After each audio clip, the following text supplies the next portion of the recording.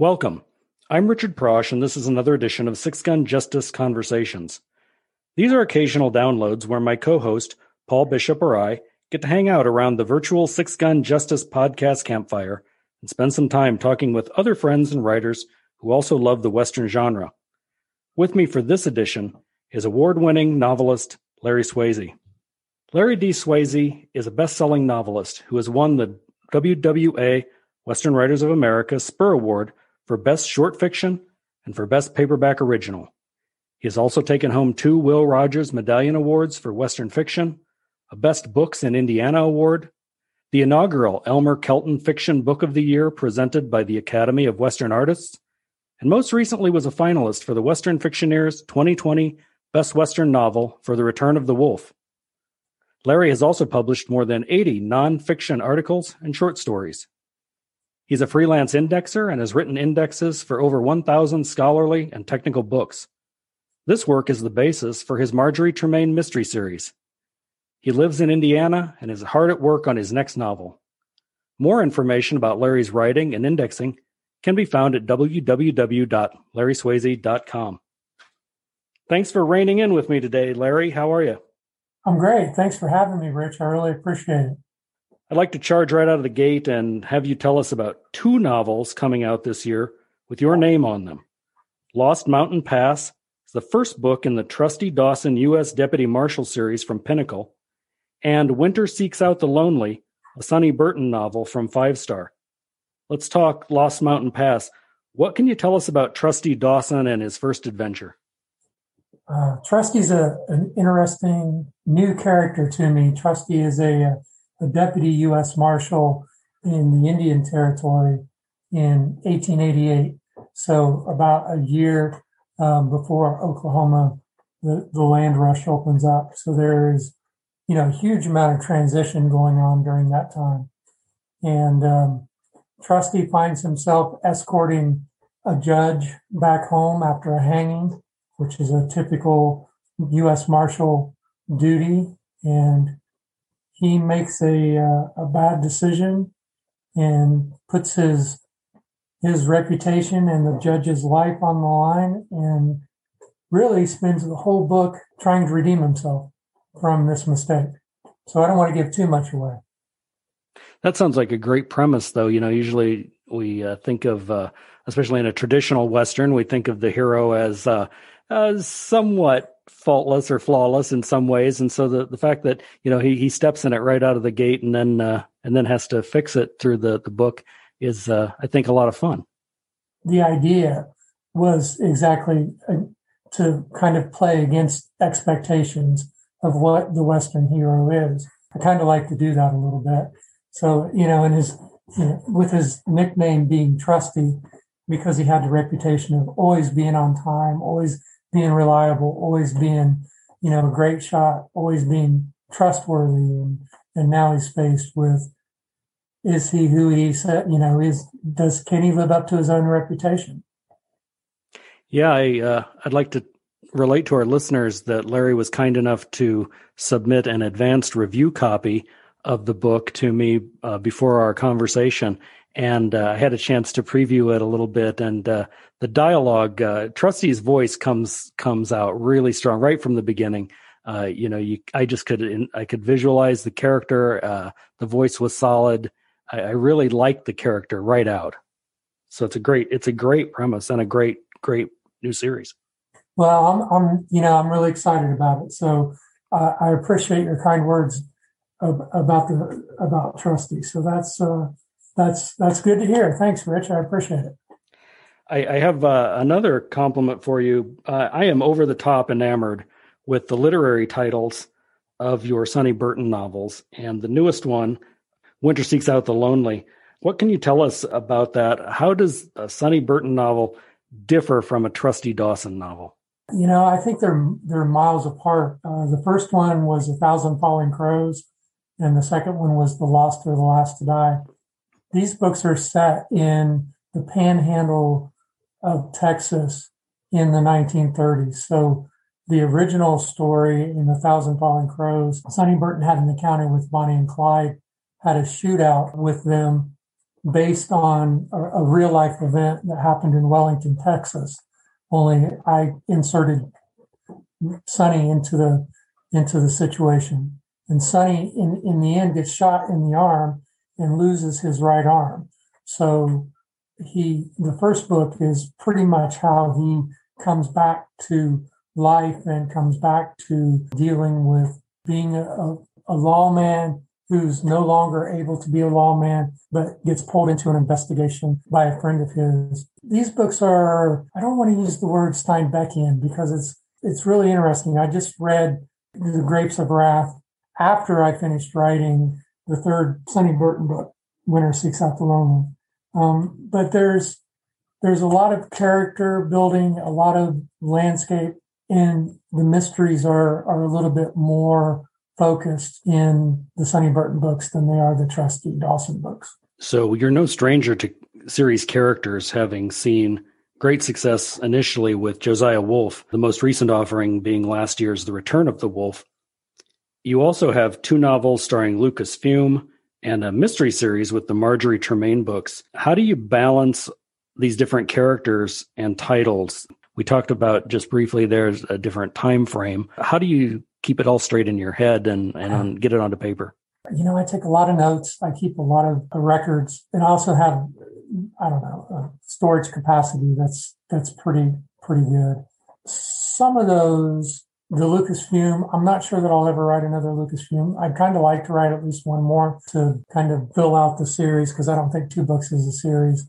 Marjorie, I would love to write more Marjorie books, but at the moment I don't see that happening anytime soon. So really, and this may be the last Sonny Burton book for a while. So my main focus right now is on the Trusty Dawson series. But yeah, it's a matter of, if I work in one time period, like the Marjorie books are set in the early 1960s in North Dakota. So to jump from that to the Trusty book set in 1880s in Indian Territory, for me, as a voracious reader and a curious person, the opportunity for research and the opportunity to go into a different time period is exciting and pulls me in to have a good time. And hopefully that'll translate to the reader too.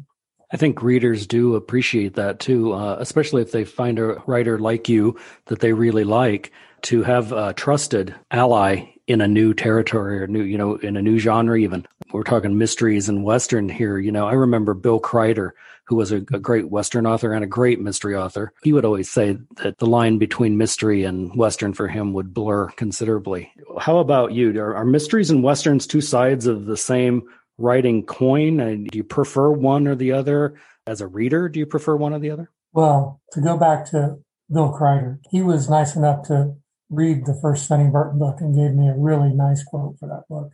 And I met Bill on a couple occasions, and he was a true gentleman. And I tend to agree. I think the lines blur between Westerns and mysteries. My Marjorie Tremaine series is set in 1964 North Dakota, but it's a woman on her own, pretty much, on the plains, facing the elements and all the dangers around her.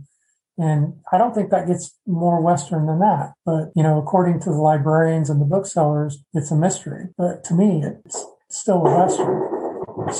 Paul Bishop and I just had a talk about that with the movies of Chloe Zhao.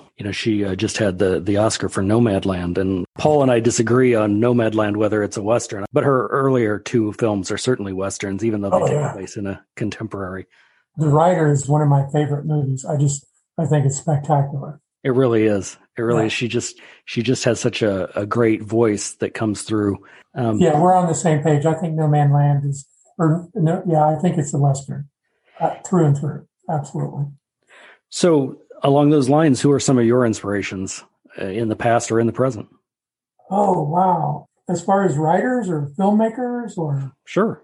Anything. I have a lot of inspirations. I think Bill Kreider, absolutely. Joe Lansdale, James Lee Burke, as far as, contemporary writers. Steinbeck, definitely a Steinbeck person. Filmmakers, boy, talking about Chloe, I'm really interested to see what she's going to do next. And I think she's working in the Western genre, and then you've got, Elmore Leonard, who wrote some amazing Westerns before he broke through into crime novels.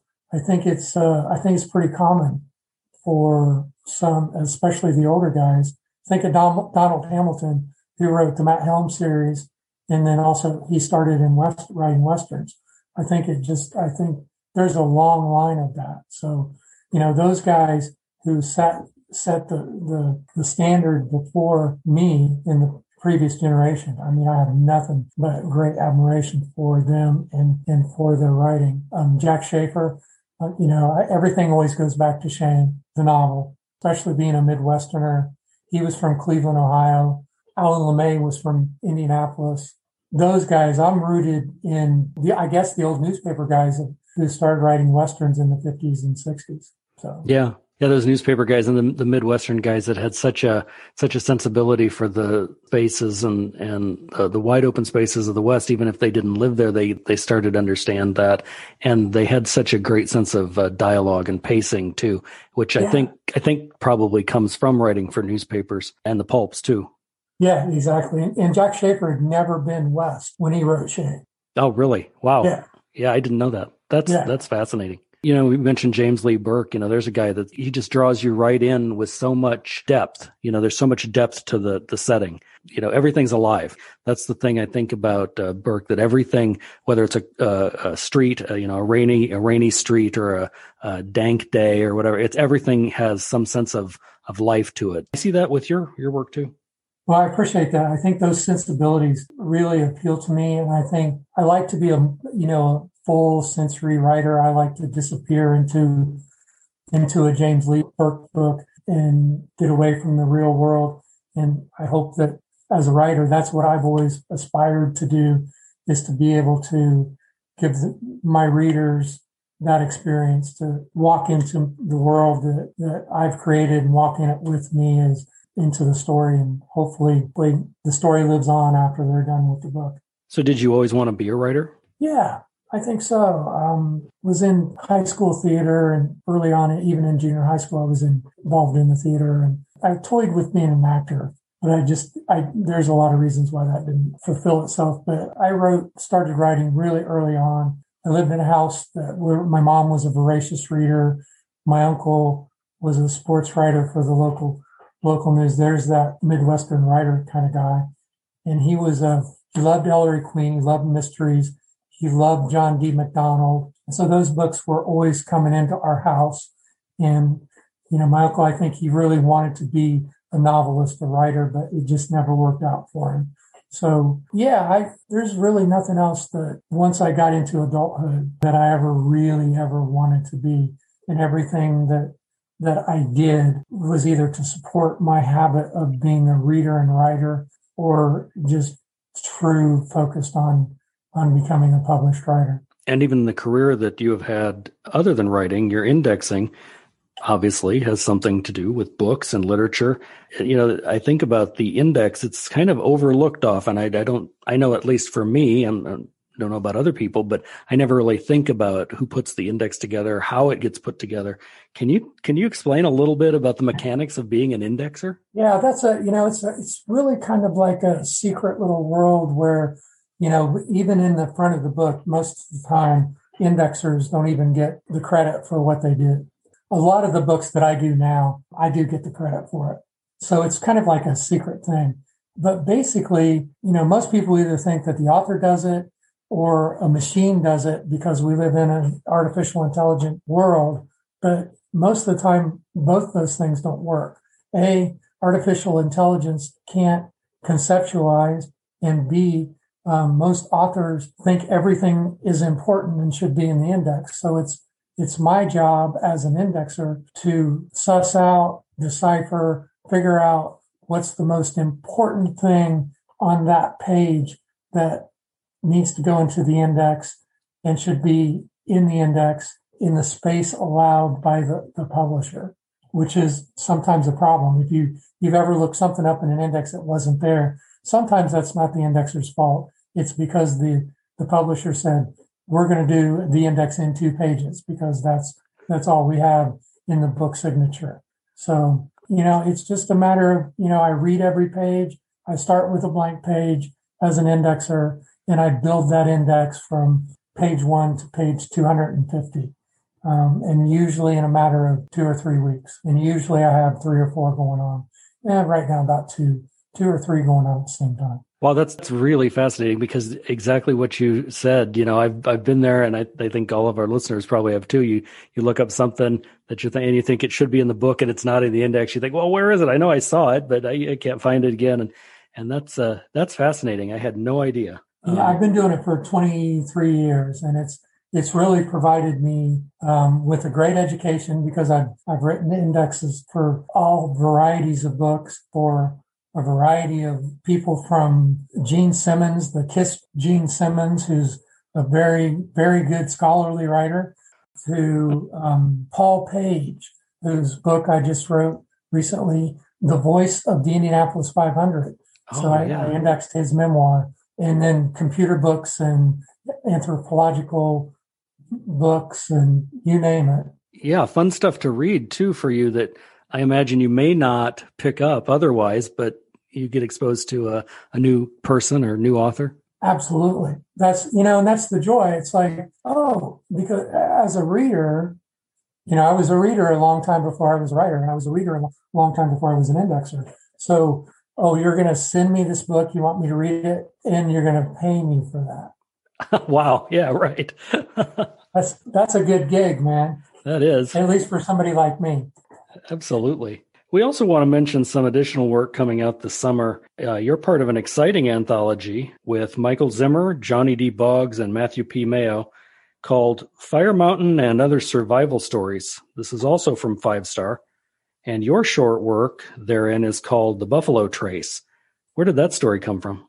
Oh, that's interesting. Remind me to tell you about another one that's coming out beyond that too, that I'm excited about. But Buffalo Trace, well, when I published the first Josiah Wolf novel, The Rattlesnake Season, and I was out doing signings here locally, the Hamilton County historian came up to me at a book signing at Barnes & Noble, and he said, we were talking about Texas Rangers and the Arizona Rangers, and he said, there were Indiana Rangers. And I was wow. Which was the truth, and they came about in the early 1800s, before Indiana was a state, and they patrolled southern Indiana from the capital to the river because of Indian attacks. And I thought, well, that's just ripe for a story. And it took me 10 years to either put the story together or to find a place to write the story.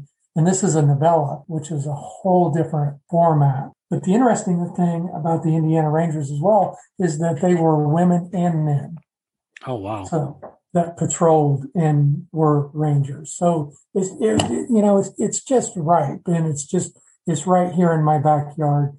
And I was really looking for the last 10, 11 years for a place to write that story, and popped up and seemed to be the perfect place to give it a try. So I'm excited about it, really excited about it. It's another example of how just too many times I think folks like us who pay a little bit of attention hear that the Western is dead or that the genre is over or whatever, and yet there's always something new, isn't there? I mean, there's always something that can be mined from history that, especially that just in general, I think that we don't know about or we don't think about because the details have never been taught to us. And I think it's up to guys like you to bring that to our attention and say, look at this.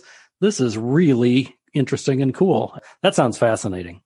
Yeah, I'm really excited about it. And it was one of those things that it's in my own backyard, and I've done all of this research on Texas Rangers, and to come to find out there were Indiana Rangers. Yeah, right. That's amazing.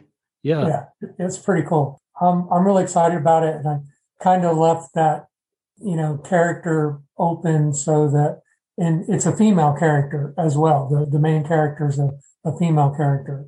So I left that character open just in case there's another chance to write about the Indiana Rangers. So what is the other project that you're excited about coming? Five Star's doing another collection of 4 authors with novellas, but it's going to be crime mysteries. John Nesbitt's in it, Jim Jones, Phil Mills.